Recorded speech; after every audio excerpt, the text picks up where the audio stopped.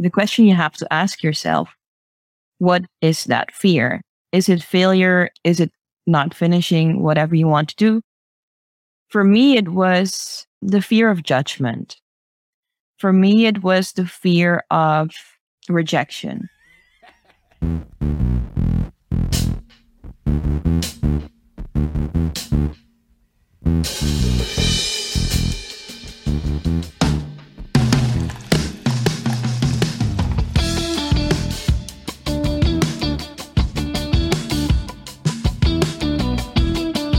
Hello, hello. Good morning, good afternoon, good evening, good night, wherever you are in the world. Thank you for watching live. If you're listening to the recording on your favorite streaming platform or on Confoes.com, good day to you too. We're going to have another amazing episode of Social Convos. Diego, how are you today? Pretty good. We almost made a boo-boo. Forgot to put in all the channels. Well, it's almost going to be a record-only session today.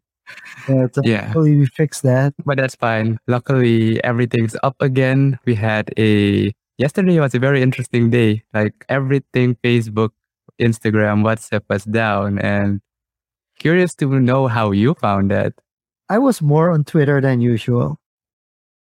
I think that's one thing. I actually didn't know that Facebook was down and that WhatsApp was down and that Instagram was down. I found out that it was down through Twitter trending, maybe Facebook. Maybe Facebook was trending on Twitter. But like, what's going on? And I was like, oh, okay. Which also seems to be fair to say that I'm less on Facebook than I used to be. Because I haven't even noticed it. That's a good thing, I gotta say. And yeah, I noticed it. Actually, my brother asked me, why isn't my WhatsApp messaging sending? So I checked and later figured out, okay, it's not just WhatsApp, it's Facebook and everything else. And I'm curious to find out how our guest found yesterday.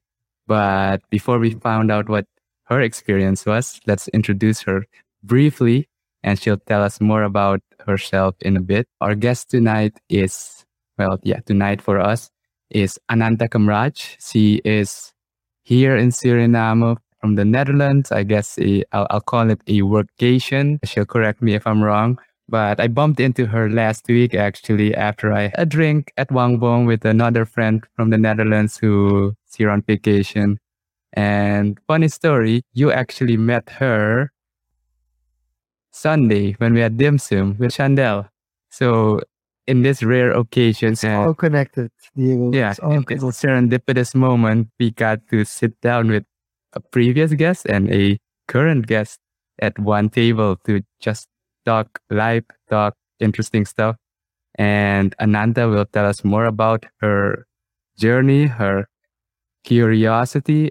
Something I really look up to Ananta is the way she asks questions and that she has no fear of looking for the truth. And that kind of paved the way towards where she is now. And she'll probably tell us more about either her journalistic background, filmmaking background, everything she's done up till now, and what she's currently doing here in Suriname. Ananta, welcome to Social Combos. Thank you, guys. And thank you for this really nice introduction. I was listening to it. I was like, okay, wow. It's been a journey, definitely. It's been a journey, and curiosity is really the core of my journey. As a child, actually, already, I got scolded here in Suriname by my teachers because I used to ask too much questions. But I'm glad that I kept that in a way, because it's not always difficult to be curious in Suriname when you are small or when you are growing. But it's something they always say like curiosity kills the cat. And sometimes I come into situations where I'm like, maybe my curiosity was not really helping me, but it also brings you a lot. And yeah, it's part of the journey, definitely. All right. We'll talk about that more in a bit, but how did you find yesterday? Did you have the same experience like Jean-Luc? Did you notice it even? How connected are you to the online space? I'm really connected, but more in a way that I'm a news junkie. So we had a team meeting with the team, my film team here. and I couldn't really reach them through WhatsApp. But I have my alerts, my news alerts. So within a few minutes, I found out that there was a problem with social media, with Facebook and with WhatsApp. But actually, I liked it a bit. I had this conversation with a friend because I'm making a documentary here, and social media can be an issue for a lot of people to speak up, or it's really difficult for me now being here and getting people in front of the camera, especially young people. In my last film, it was really easy to talk to young people in front of the camera.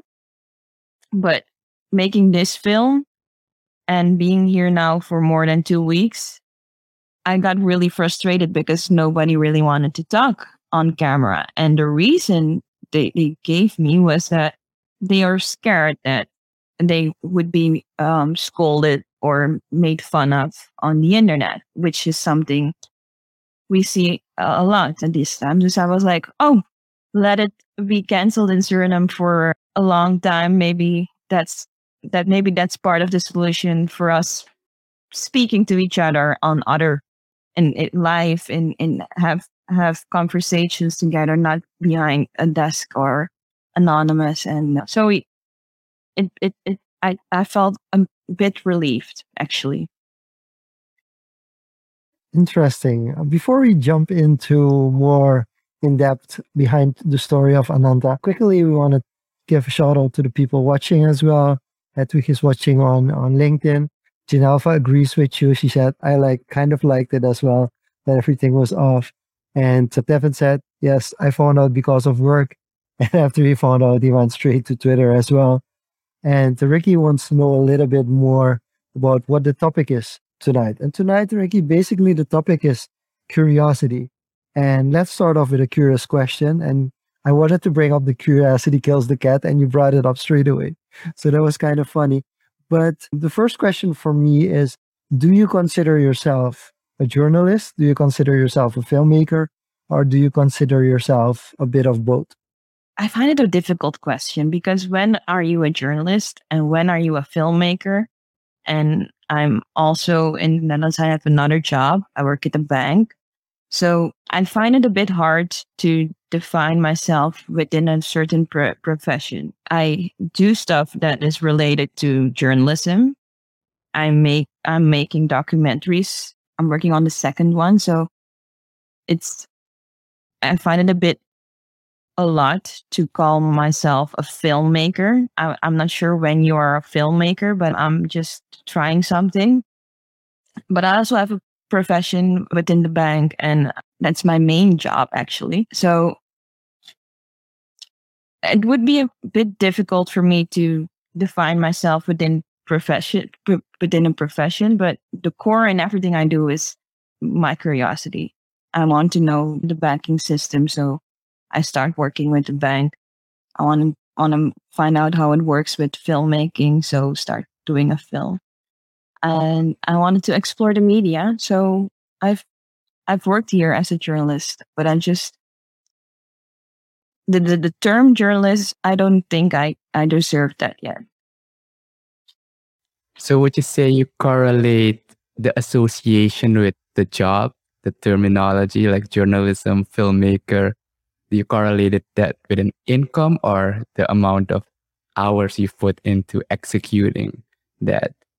No, I wouldn't relate it to income. I wouldn't relate it to the hours you put in a certain profession. I would relate it to the education, the skill, the track record. And I don't feel personally that I have the track record yet to call myself a filmmaker or call myself a journalist. But I can call myself a lobbyist for the bank because I've been doing that for 4 years now. So yeah, it's for me, it's the track record and what have you accomplished within a certain profession.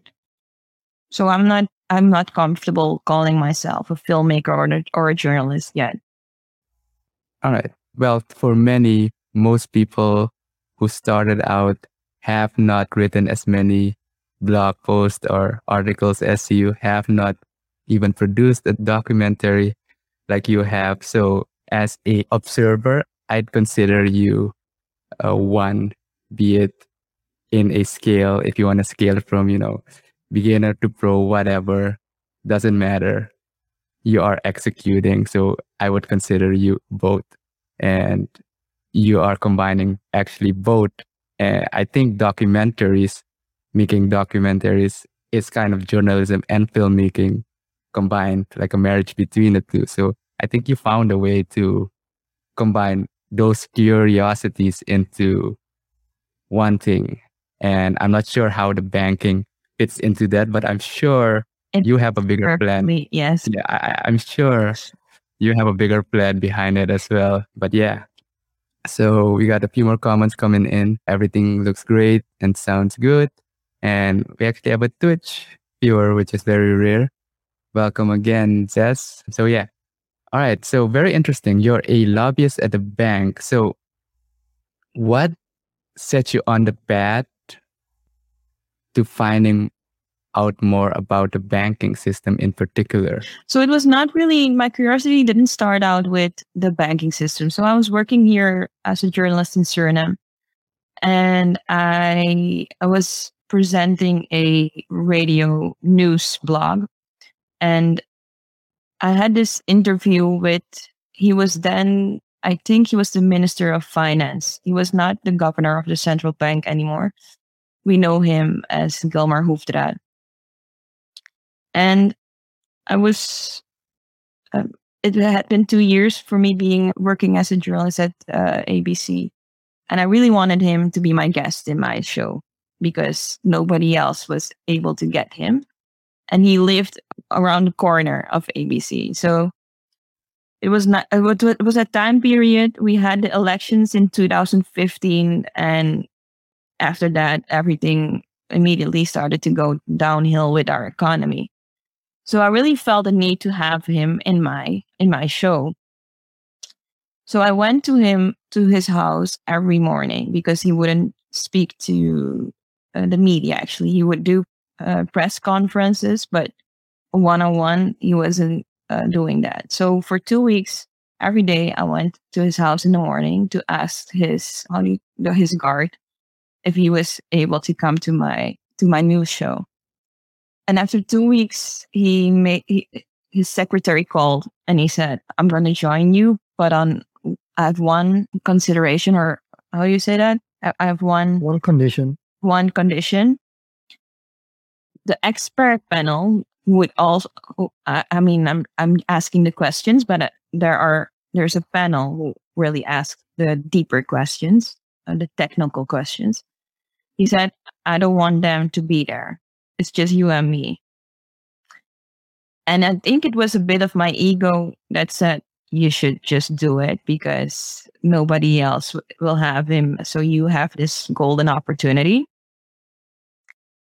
And I thought I will prepare myself really well for this interview. I did, but having him across me and not being able to, not having a financial background, not having a certain kind of financial literacy, not being able to understand the economic language. I mean, you can understand economics in a certain way, but when someone starts to talk in their economic language, it was not easy to follow him. And I was not confident enough to just tell him, "Mr. Hoefdraad, if I'm not able to understand what you're saying, the listeners will also not be able to understand it." It was just, I screwed up big time. But it also sparked and started my curiosity within economics. Like, I really felt the need to understand the economic system and how it works and how the financial world works.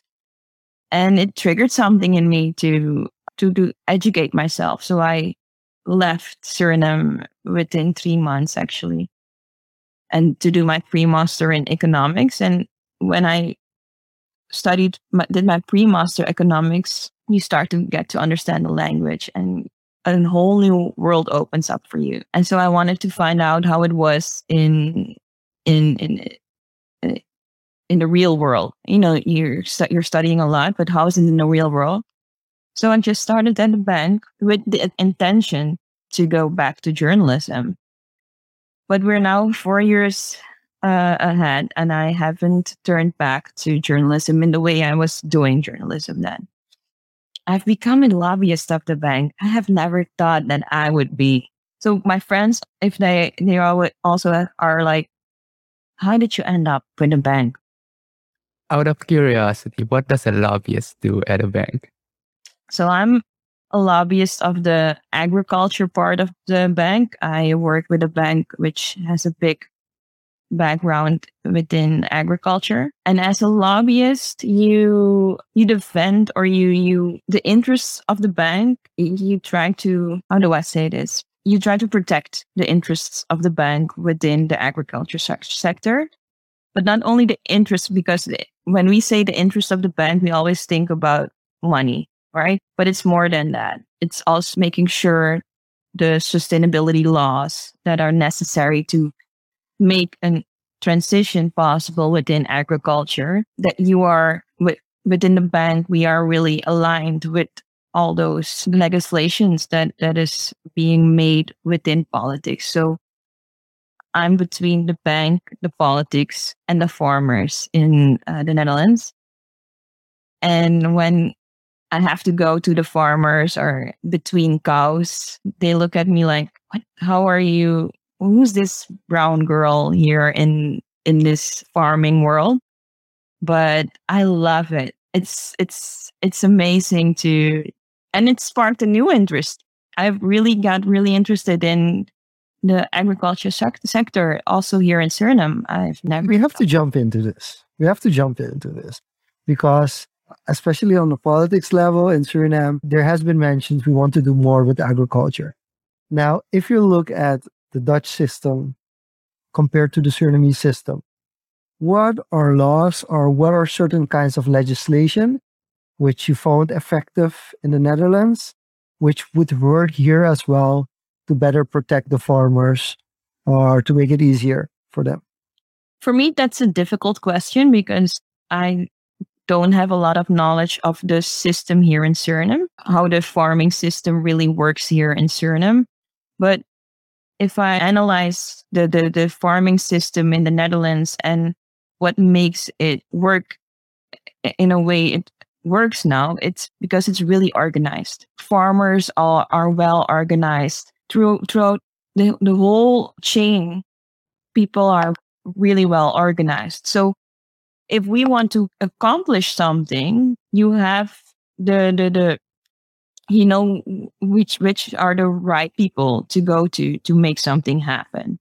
But you also are able to identify problems a lot easier. So I think in Suriname, we have a lot of opportunities, but our biggest challenge is how are we going to organize ourselves to be able to grab those opportunities. We need to organize and work together. We need to start working together.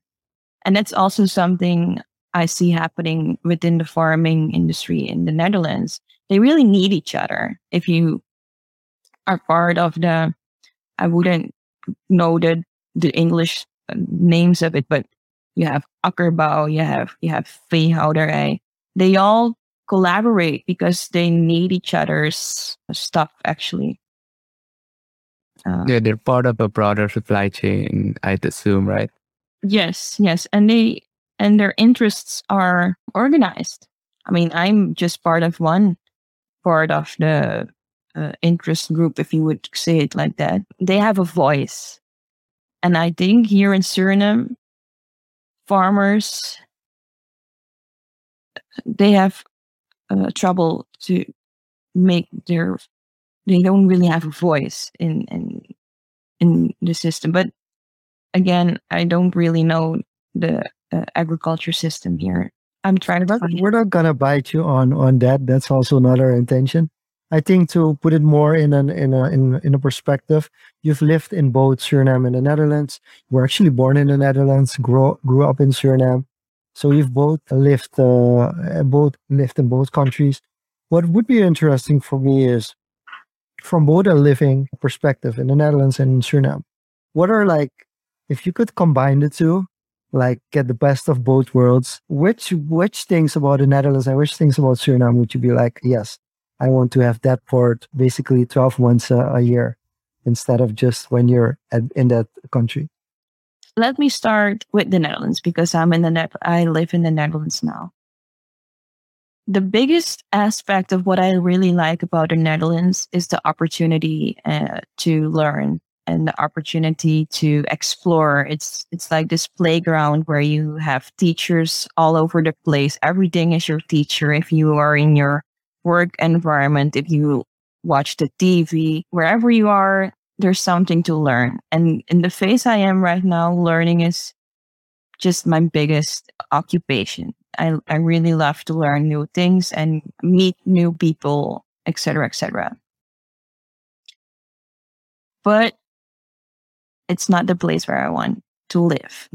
It's the place I want to be is Suriname. And the reason I want to be in Suriname is because of the biggest reason I really want to be in Suriname is I feel at home here. I think that's the most important aspect of why I want to be here. And I feel like I belong in Suriname. But I also feel like there's a lot to do in our country, in Suriname. And I've really been formed by both, so the Netherlands and Suriname. But for me, Suriname is really in my heart. And the Netherlands has a place in my heart as well. It's not that I'm not happy there. I love being there. I love the work I'm doing there right now. But Suriname, if I could have the opportunity to learn and the things I'm doing not there now in Suriname, then I would be here tomorrow. But actually, I don't really need that. I'm here now and I feel like, what am I doing in the Netherlands actually? My girlfriend is there. That's the biggest reason, I think. But otherwise, I'm not sure anymore what I'm doing there. Learning. So to sum it up, it's basically, I could see it as a playground to just try things, learn things, do things. There's a pool of opportunity or things to try. And you could switch from one thing to another in an instant, basically. And Gregory says it here. This is probably the weirdest career trajectory he's seen. And I think you're a perfect example of that. It's possible to switch from one thing to another 180 degrees. And if you look at it from a broader perspective, everything is kind of interconnected, even if it doesn't seem that way in the beginning. It is the core of it for everything I do. But that's something I realized just recently is that I really like the complexity of certain aspects. So within film, I'm searching for the polarisatie. How do I say it in English? Polarization. Yeah. Polarization Yeah. of how to unite people within my profession, within the bank, the agriculture in the Netherlands. It's a mess. We have a lot of issues there right now, and there isn't really a lot of unity within agriculture. So the core of everything I do if it's with film, if it's with the bank, if it's in Suriname, if it's in the Netherlands, it's trying to contribute to unity, and that's the core. But it has different kind of forms in which I'm doing that. So I have a question about, you said you jumped from several different things. And I think this past week I met up with an old friend again, and he kind of shared with me like we did a lot of stuff back in the day, and he's kind of the curious type as well, similar to you, jumping from one thing to the next, starting a project, and then curiosity hits him again and he starts another thing, goes down that rabbit hole. And then he said he pulled up one of his old USB sticks and he had folders of projects he started and then just left there unfinished or completed or totally pivoted to something new.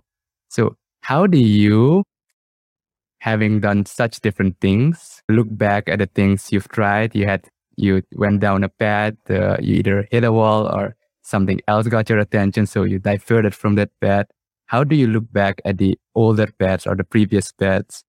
Or do you think you go back, or do you see implementation in your current path in some way? What do you do with everything that's you've archived so far, if that makes sense? It makes sense. It makes sense because when you are in that journey of, you're focused on that new thing that really sparked your interest, and you get in that hole, and you don't really understand why it sparks that interest, but it's just there. But when you have done that a few times, the baggage you carry with you, all the archives you have, they add up. And yes, I've hit a lot of walls in different things that I've done, but I took my baggage with me in the process. And definitely making this film, it's like as if everything comes together in making this project. All those also personal. I mean, we've been talking about the curiosity on a professional level, but it's also on a personal level, and the things you learn when you have a curious mindset, they don't disappear. All those, that friend of yours has your USB stick. My USB stick is somewhere here in my head or in my heart, and I forget about it, and then something happens. And yesterday I had this recording with a friend, with a really, really old friend.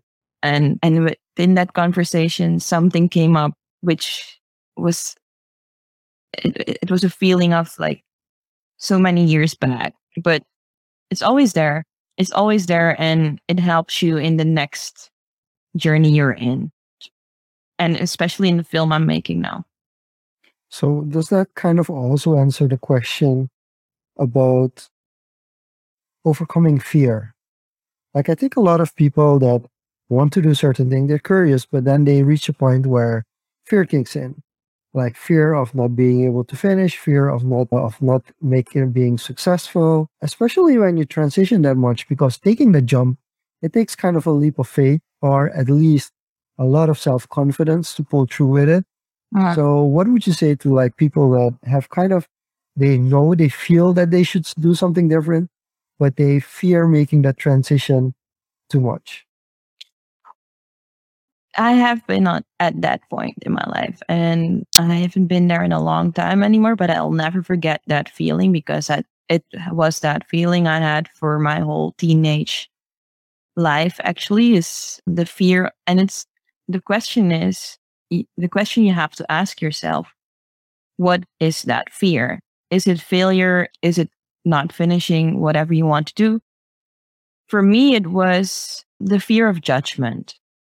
For me, it was the fear of rejection. And we're not aware, I think I was not aware how much I grew up within a certain kind of environment, having a lot of thoughts and beliefs that weren't really mine. But you have to be honest at a certain point when you feel you're not happy anymore. Are those visions or your dreams that you have and that you are pursuing at that point, at that time, are they really yours, or are they something you get from your environment, your parents, your family, or the school system you're in? And so I was at that point, and I quit school at a certain point because I felt like I really wasn't in touch with myself anymore. I didn't know who I was anymore. And it was the most difficult decision because I was graduating from the university. I was at that stage, but I had to let it go.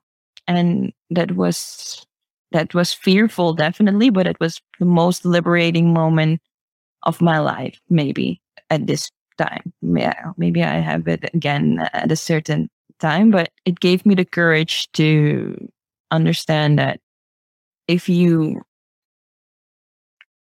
feel that you need to make a certain choice, it comes with a lot of anxiety, but the liberation that it also brings after you went through all those anxiety moments, etc., etc. It's as if I live for them now, that I'm searching for, okay, what's the next jump gonna be? But I've become a lot more. I'm not jumping that much anymore. Maybe that's because you're in a relationship and you get a bit older, and yeah, life happens. It sounds very familiar. It sounds very Life familiar. happens. But I'm happy where I'm at now. So we want to switch it up a little bit, Diego. I think it's time for some over/under questions. So we'll be asking you some questions, and you get to say whether or not you think it's overrated or underrated. And of course, you get the opportunity to elaborate a little bit about that as well. Diego, how many do you want to do, and who's gonna kick it off? I think we can do the usual 3 each. I'll give you a chance to start this one. Okay. So, Ananta, physical books, like an actual book that you can read, is that underrated or is it overrated? And if I say like it's underrated, I mean that People should spend more time. yes, definitely underrated. I love my books. Yes, it's where I get my, yeah, it's the way I travel. I'm not really a traveler yet. I want to travel more. But as a child, I felt like I traveled a lot through reading a lot of books. What are you currently reading before I go to mine?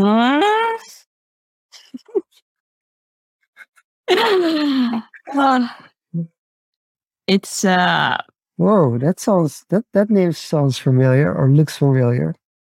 yes, it's about the role of the Netherlands in 1980 or the coup. So it's a bit heavy. Out of curiosity, can I ask a little bit more? So, is it written by Hans Falk himself?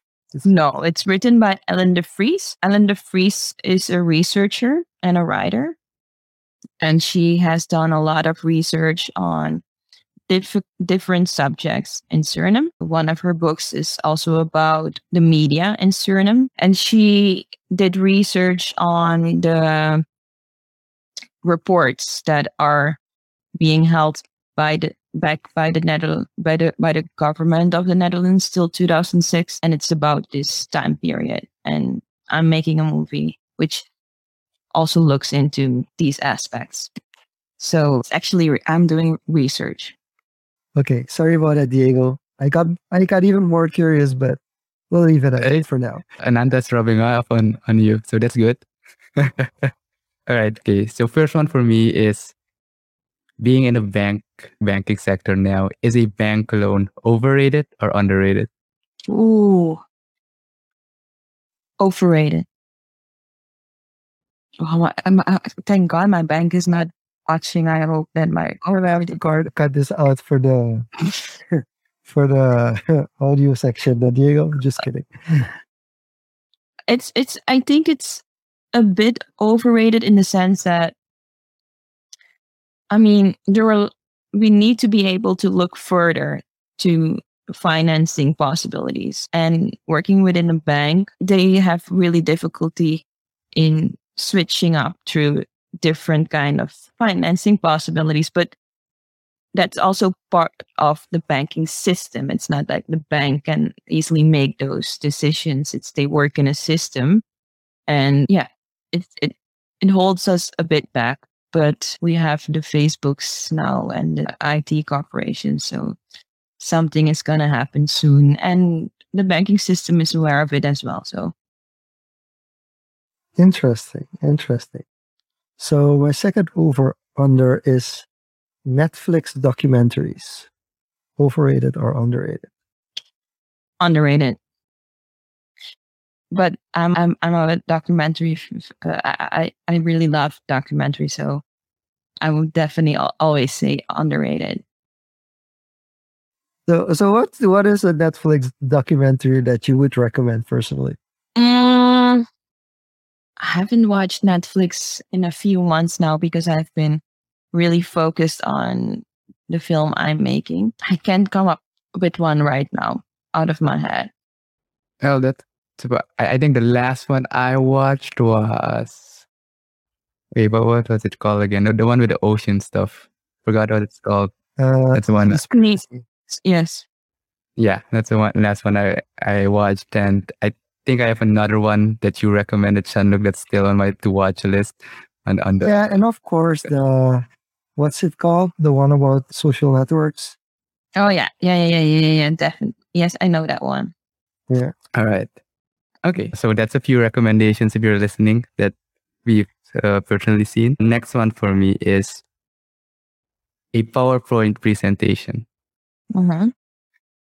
Is that underrated or overrated? So within Lobby, for example, we use a lot of presentations and paperworks and et cetera, et cetera. And don't get me wrong, I do see the have function of a presentation, a PowerPoint presentation. But within my profession, lobbying, we need to spice it up and do more with video or different kind of how to share information and how to communicate certain kind of communication. It's always with a PowerPoint presentation, but there are different kind of ways to do that nowadays. And so, yeah, it's not like I really have a great opinion about PowerPoint presentation, but if you ask me, I would say a bit overrated. Got it. And I find it very interesting that you mentioned video for something as mundane as that. Very interesting to spice it up. And I have a quick follow up on that before Shanu goes to his last one. Do you think people should learn how to make videos from a filmmaker perspective and from a lobbyist perspective? What would be the one thing, one added value you would say that video adds to it? You get to know yourself. You get when you are making a film, it doesn't matter what kind of subject you choose, but you really have to dive deep to what your thoughts are about the subject.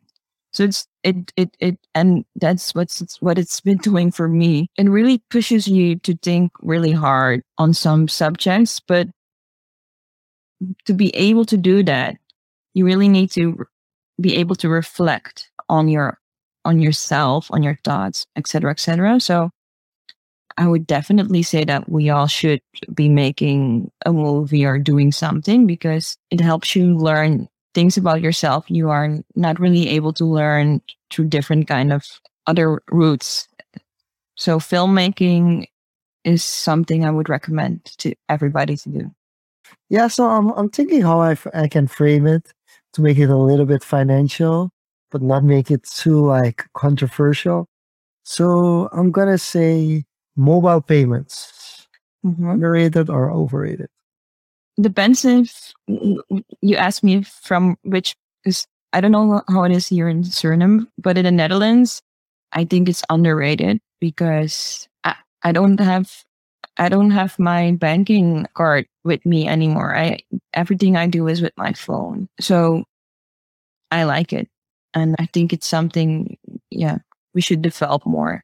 With, of course, there are a lot of other issues to consider in that area, but underrated.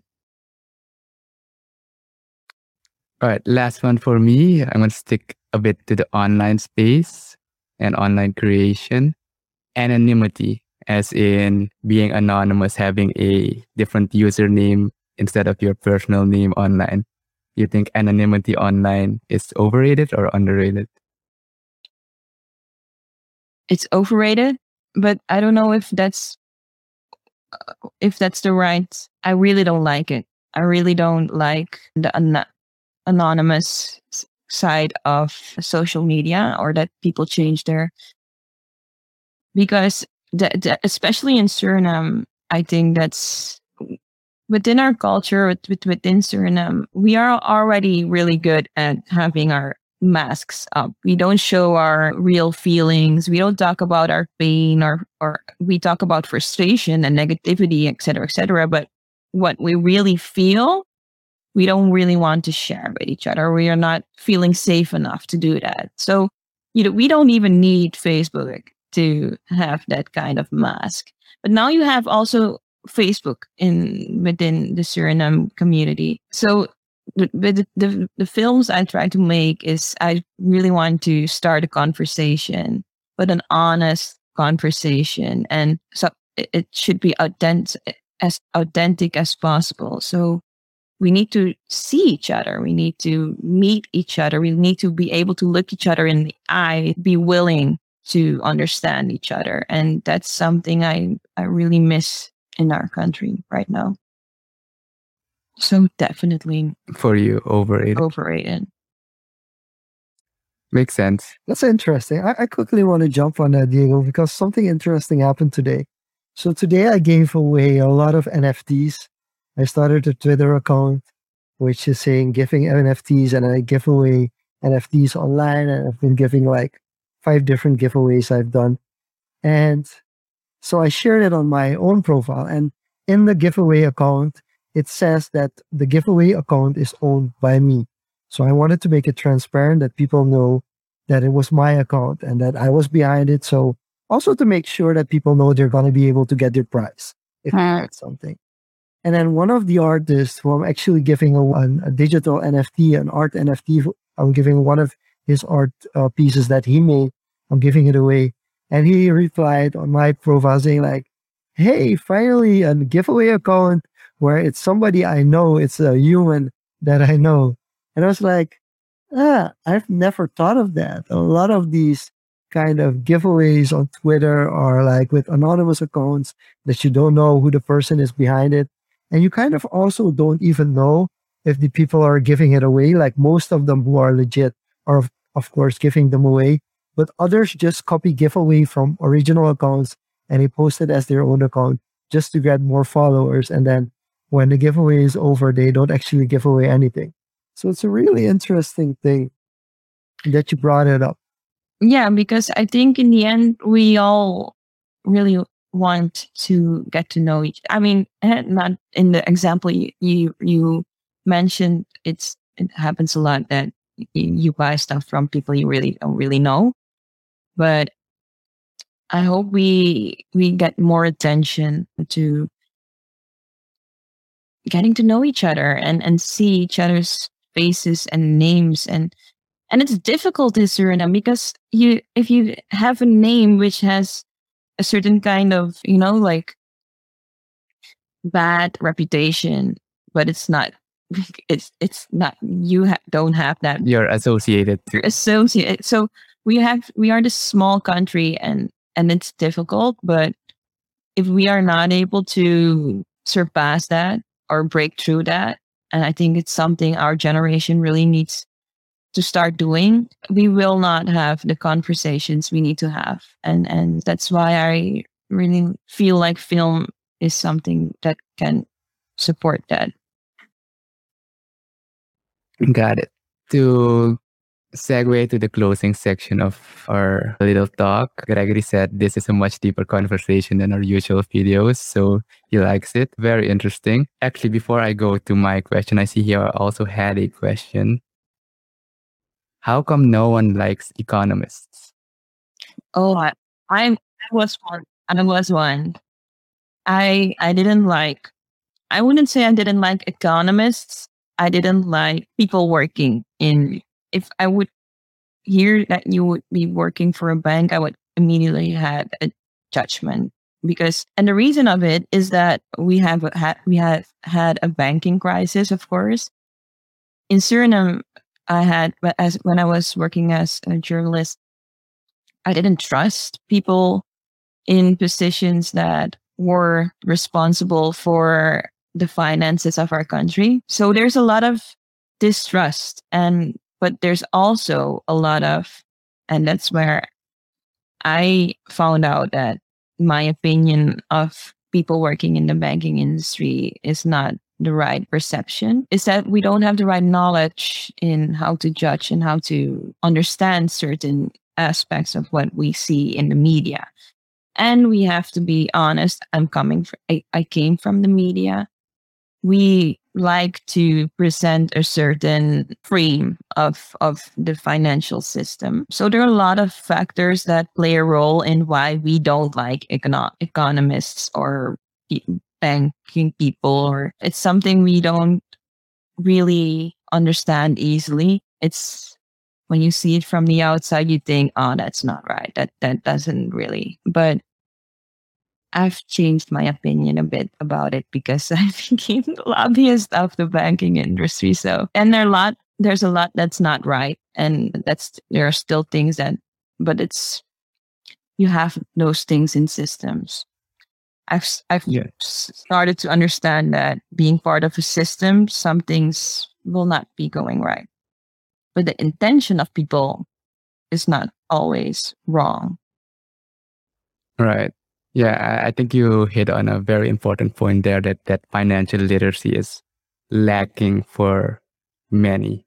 And that's where the perception comes. So I'm going to do a plug here. So that's why we also have Capital Confoes, our other show with Gregory, where we try to explore the financial economic space a bit more. A few episodes have already been released. We're releasing another one where we actually interviewed a data analyst working in the banking sector tomorrow from Barbados. So check that out tomorrow.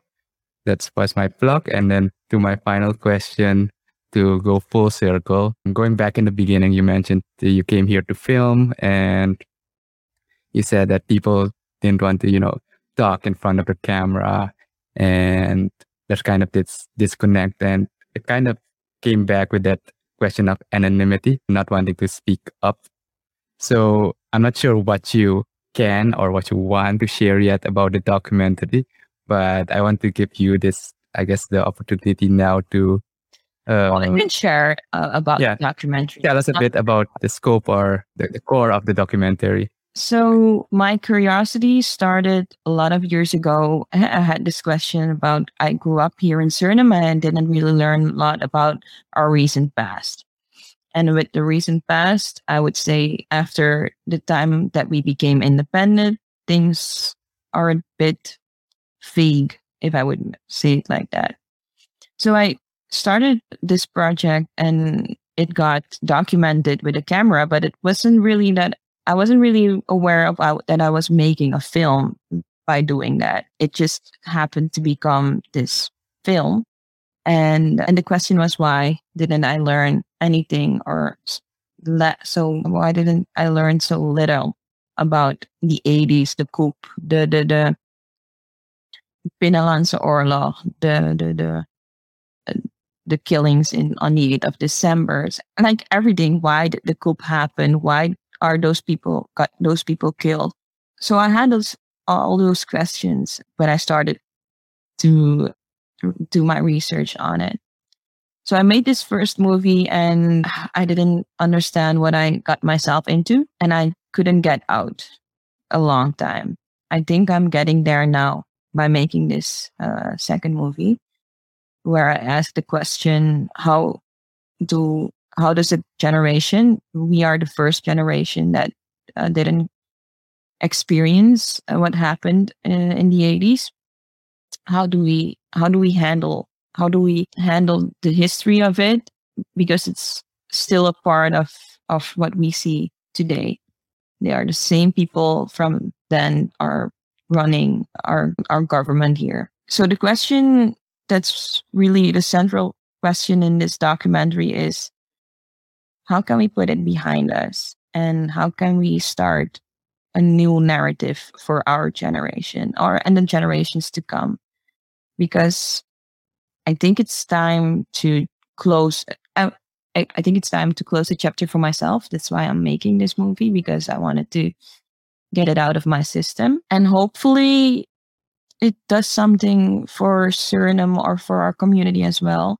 And I really focus on our generation because we have this opportunity. We also have, I think, a responsibility to change the narrative of our country. But before we are able to do that, we need to be able to look at the past, to confront it, to talk about it, and hopefully be able to switch to to our future. And in this film, I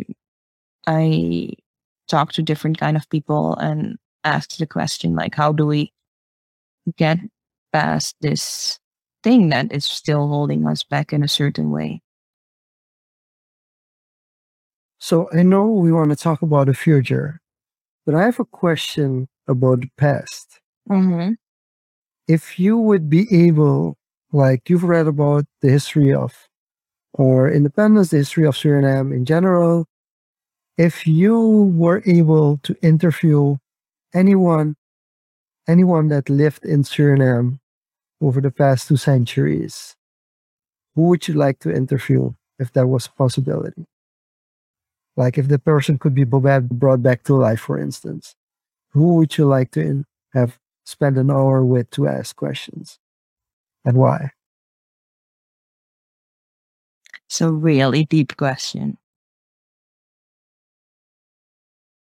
I'm not gonna pin you on it personally. Like if we meet like in 6 months and you say somebody else because some new things come up, I don't mind. But like if you have to think of one person right now, who would you go for? Wouter, sir. And then I want to follow it up. At what age? At his current age, or if you had the opportunity to interfere him at a certain age because of a certain time frame? Then I would like to meet him at two time periods, before the 80s and after 1982.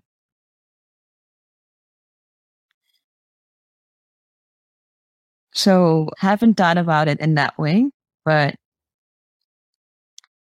being so connected to this subject now, and the subject, I mean the history I'm researching and I'm focusing on, I would want to know what his reasons and how did he get from point A to B. And I don't understand it. I really don't understand it. And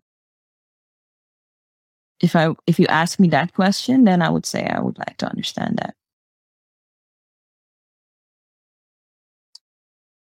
How do you guys reflect on that? I think it's an interesting process. I think all the books that I have here in my collection that reflect on those periods, I think you've probably read them already, but that's interesting.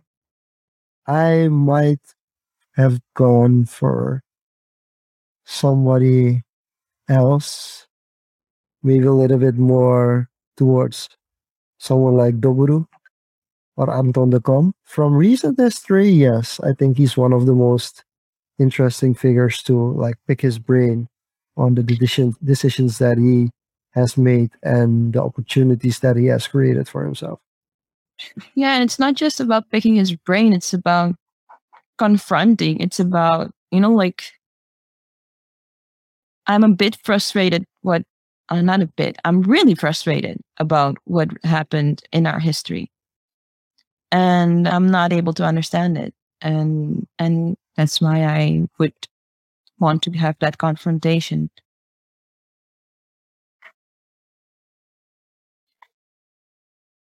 Silence. Diego is so silent at the moment. He's just like, okay, yeah, okay. No, I don't really have anything to add to that. Actually, I don't have any particular person in mind, but it's very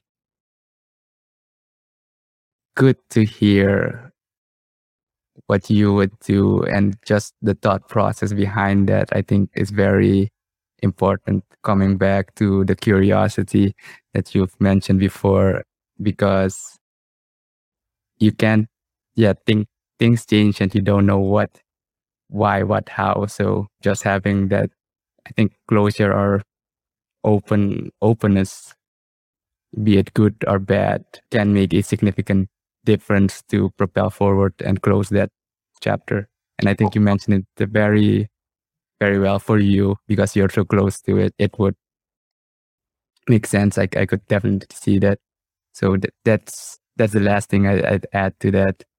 But yeah, Shanluk, you've ended it on a really, It's a cliffhanger. say, It's a cliffhanger. So if you heard this conversation, you want to hear more, and you really want to dive into how our generation thinks about the history, about what is considered the dictatorship of the 80s and how it happened, what's the thought process behind it, how our generation deals with it, both from a problem-solving perspective, but also from a confrontational perspective, you should follow Ananta. And then the question, of course, as always, Ananta, is if people want to join in on the conversation, if people want to learn more about the documentary you made and the one you are currently making, where can they connect with you? Instagram. I like to have my conversation about this on Instagram. And my Instagram name is Khemradj. Of nee, it is Ananta Khemradj. I changed it. we'll be sure to link the correct one later on. So, and hopefully Instagram will not go down in any near future when you need it. So yesterday was a fluke, probably, but a good example why we need to move to a bit more Web 3.0 decentralization. But that is a topic for another day, another cliffhanger. So be sure to follow Ananta if you want to have a conversation with her. You heard a tiny bit, that bit of the iceberg, and she wants to have these conversations. Feel free to reach out. Always. And everyone who tuned in, asked some questions, gave some feedback. Appreciate you guys tuning in. So yeah, this episode, the audio podcast version will be released on Saturdays. Ananta, we want to thank you again. I think you were the first guest we randomly met before we actually had the session. Yeah. That was very, very cool. It shouldn't happen like this because this conversation also, I needed to have those I needed to have been asked those questions because I'm going to take it into my film. So thank you guys for this conversation. With pleasure. Shanluk, if you have anything to add, feel free, and then you can close us off, and then we go backstage again. Hi, guys. I would say download Signal. Just kidding. Just kidding. I'm not saying that at all. So thank you all for the beautiful feedback in the comments, the questions that have been asked in the comments. Thank you for tuning in. Thank you, Ananta. Thank you, Diego. This has been Social Confoes. See you back next week. Same place, same time. Bye-bye. Bye.